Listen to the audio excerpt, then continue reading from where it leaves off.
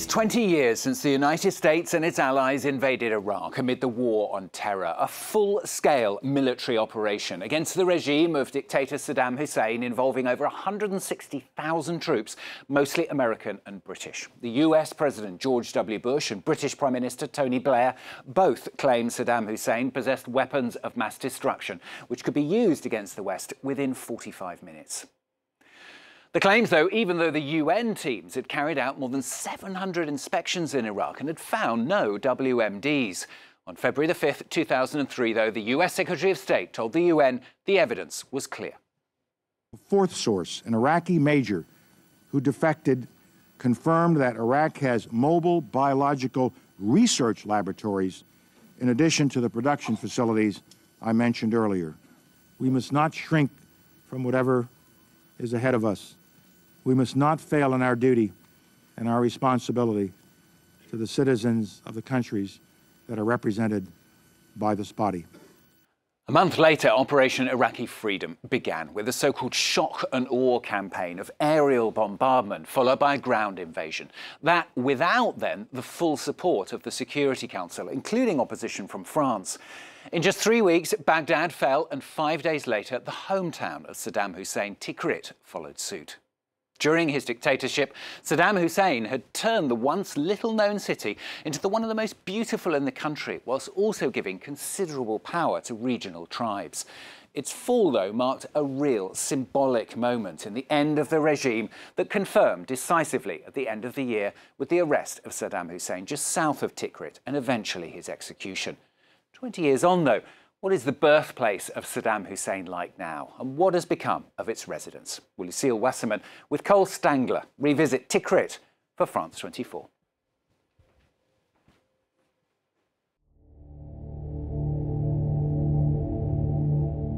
Tikrit, in the heart of Iraq. For its 140,000 residents, there's a name that lives in infamy. Saddam Hussein, who was born here in 1937. More precisely, on the outskirts of town in a village named Al-Auja. That's where we are today. Outside the village, a group prevents us from entering. What are you doing here? Are you here to visit Saddam's tomb? No, we just want to film the village. This is a military zone. You're not allowed to be here. You need to leave immediately. Okay, no problem. Tell us where to go to get authorization. It's not allowed. Show me the papers for your vehicle.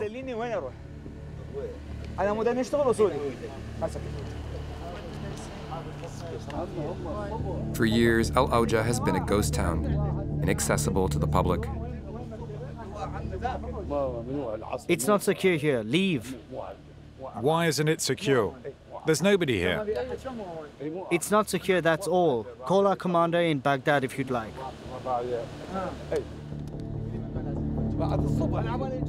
These armed guards aren't from the army or the police. They belong to a paramilitary group close to Iran, the former sworn enemy of Saddam Hussein. There's no way to negotiate. We need to leave.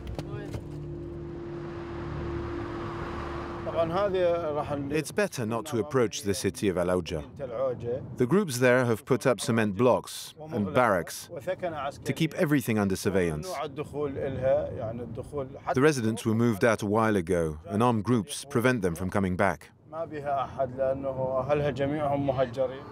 Marwan al-Jabari is a big name in Tikrit. The son of a very influential family, he's been fighting for years to try to make this village accessible to its former inhabitants. Just look at the distance between Al-Auja and Tikrit. It's barely a few kilometers. It's absurd. Residents are allowed to go back to Tikrit, but not to their village. Marwan is the spokesman of a local tribal council. As they do every month, this assembly is meeting up to discuss politics.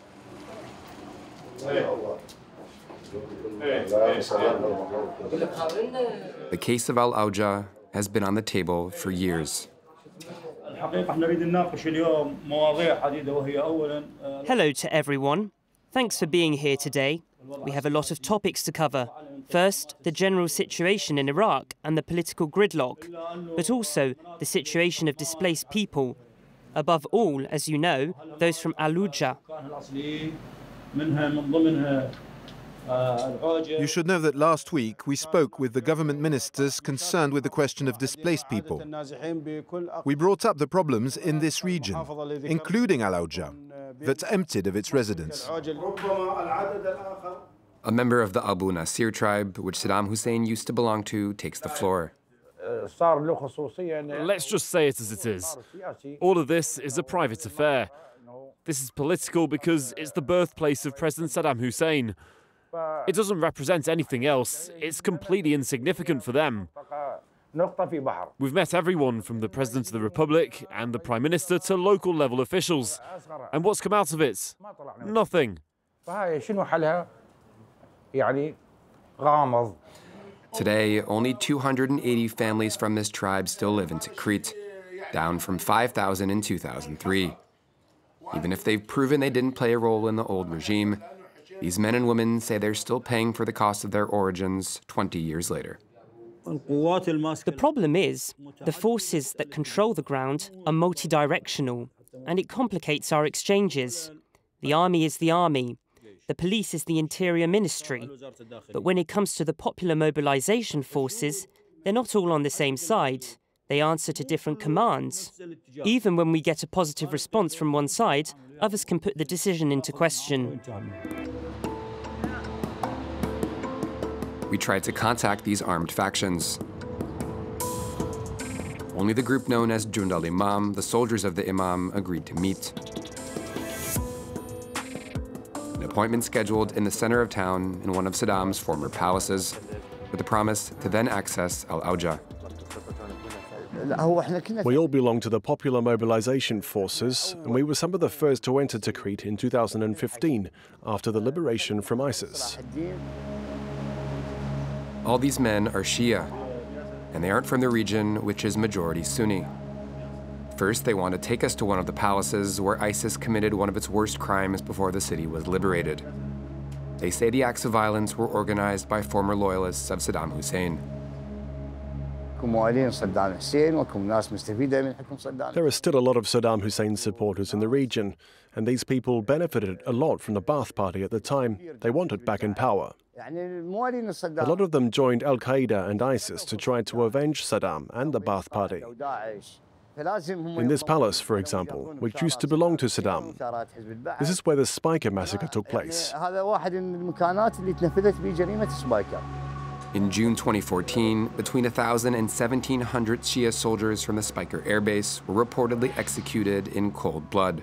The young soldiers weren't from here, the traitors were. They spread their terror, they manipulated them, they told them to leave their base and said everything would be all right, but they were being led to their deaths. Yes, the traitors were loyal to Saddam and to ISIS. This massacre is among the reasons why these groups refuse to let residents of Fallujah return. According to our sources, several members of Saddam Hussein's tribe did indeed participate in the massacre, but an overwhelming majority of the assailants belonged to another tribe in the region. It can't be proven that this bloodbath was organized to avenge the former dictator. After the liberation of Tikrit in 2015, these Shia factions were accused of sectarianism. I hope all these places will end up as sanctuaries for the Shia families of the martyrs. Fallujah as a future site of pilgrimage for supporters of Saddam Hussein. That's the scenario these armed groups want to avoid at all costs. It's the real reason behind the reinforced security. This is where the ex-dictator has been buried since 2006. Marwan's father organized the transport of the body. At the beginning, the Iraqi government intended to bury Saddam Hussein in a secret location in Baghdad.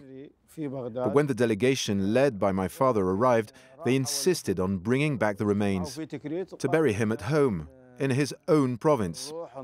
They knew it would create a lot of problems if he was buried in a secret location in Baghdad.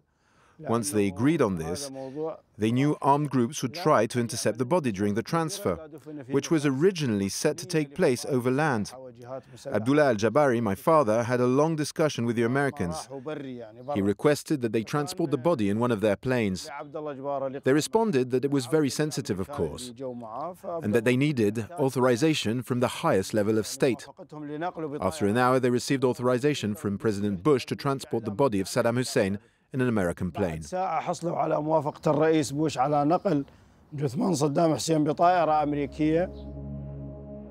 Saddam Hussein was laid to rest in his hometown of Al-Auja. These photos, shared by former residents, show the mausoleum built to hold his remains, with clothes of the former dictator on display inside.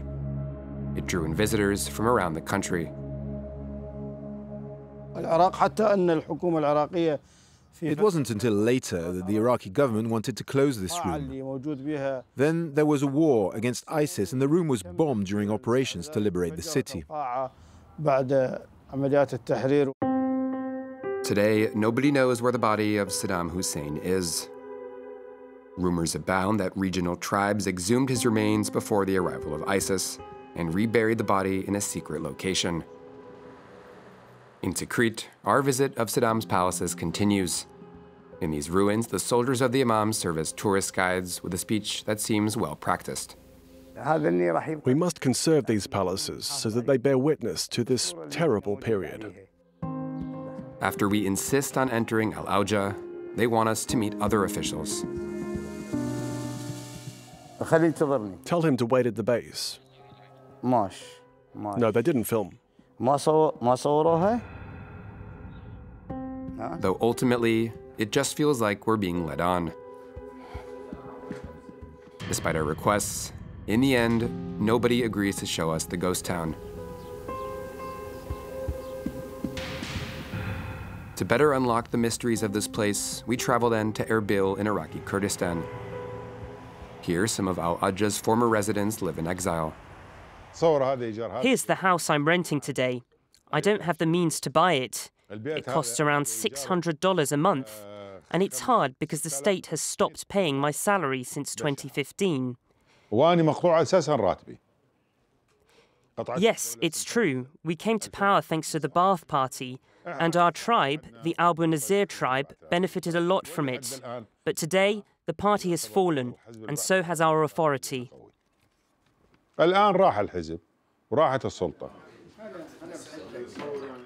A brutal fall which has hurt the entire tribe. The proof of a desire to exact political revenge, according to the head of the tribe. You know these accusations of being with ISIS. In reality, there's not a single tribe in the region of Salahuddin that doesn't have 1 or 2 members who joined ISIS. Ours are dead now, or we don't know where they are. They're certainly not in the country. For the past 7 years, they've been far from their native lands. Since the Shia militias took control of their village, none of them have managed to make it back there, even for just a day. But thanks to first-hand accounts and satellite imagery, they've been able to document some changes on the ground.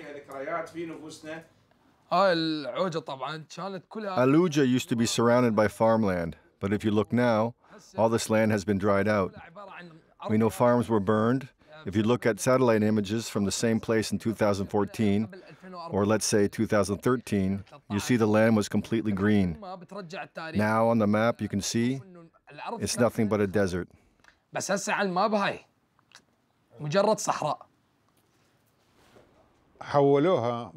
And we know that after burning these lands, they transformed them into fish farms for the troops who live now in Al-Auja.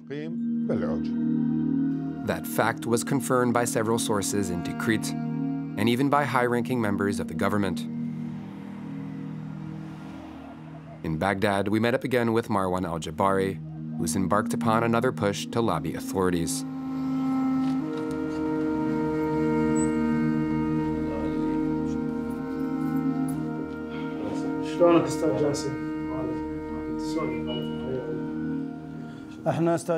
Thank you for receiving us. Today, I'm representing all the tribal leaders of Salahuddin.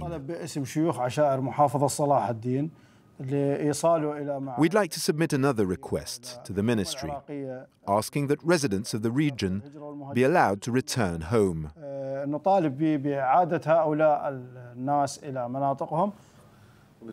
Listen, we need to get the green light from security forces to ensure that there's no danger and that we can allow people to return home. According to the minister, the threat of reprisals against the tribe is very real. Sorry, but yes, there is an obsession surrounding the residents of Fallujah.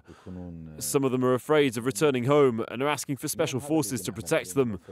Today we're working on these requests and we hope that their return will be possible soon. But after 7 years of waiting, the official position sounds more like a pretext to delay the return of residents as long as possible.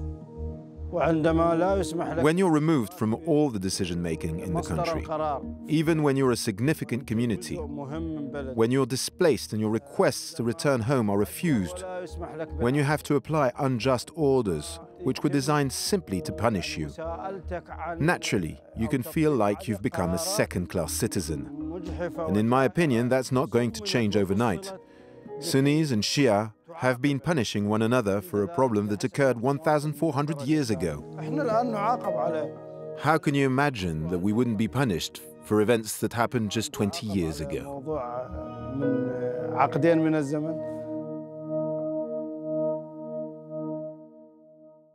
Lucile Wassermann with Cole Stangler revisiting Tikrit for France 24. Well, that's all from this week's edition. Of course, you can catch it and the previous editions as well on our website at france24.com. More news coming up very shortly. Thanks for watching.